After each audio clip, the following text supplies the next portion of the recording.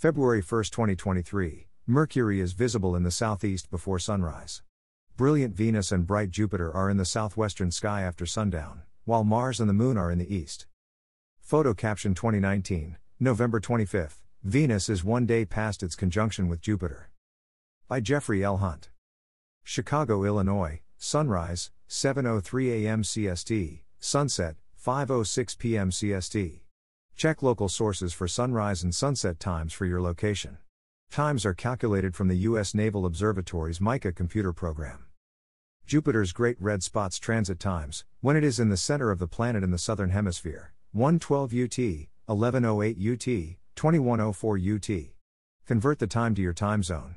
In the U.S., subtract 5 hours for EST, 6 hours for CST, and so on. Use a telescope to see the spot. Times are from Sky and Telescope magazine. The sun is in the sky for more than 10 hours each day. Daylight gains 80 minutes by month's end. Here is today's planet forecast. Morning sky. Mercury is leaving the southeastern morning sky before sunrise.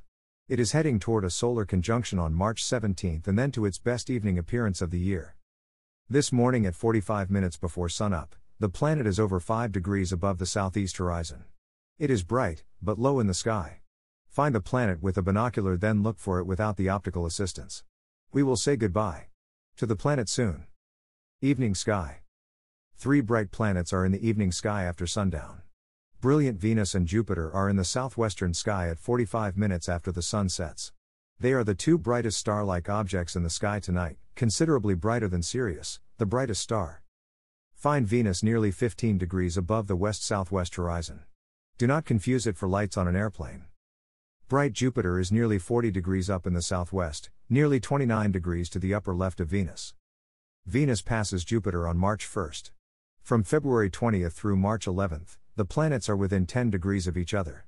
From thumb knuckle to pinky knuckle, your fist covers about 10 degrees when your arm is extended. The 2 brightest star-like bodies appear close together for several nights before and after the conjunction.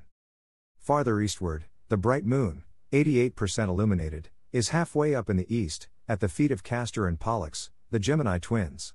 The lunar orb is over 20 degrees to the lower left of Mars.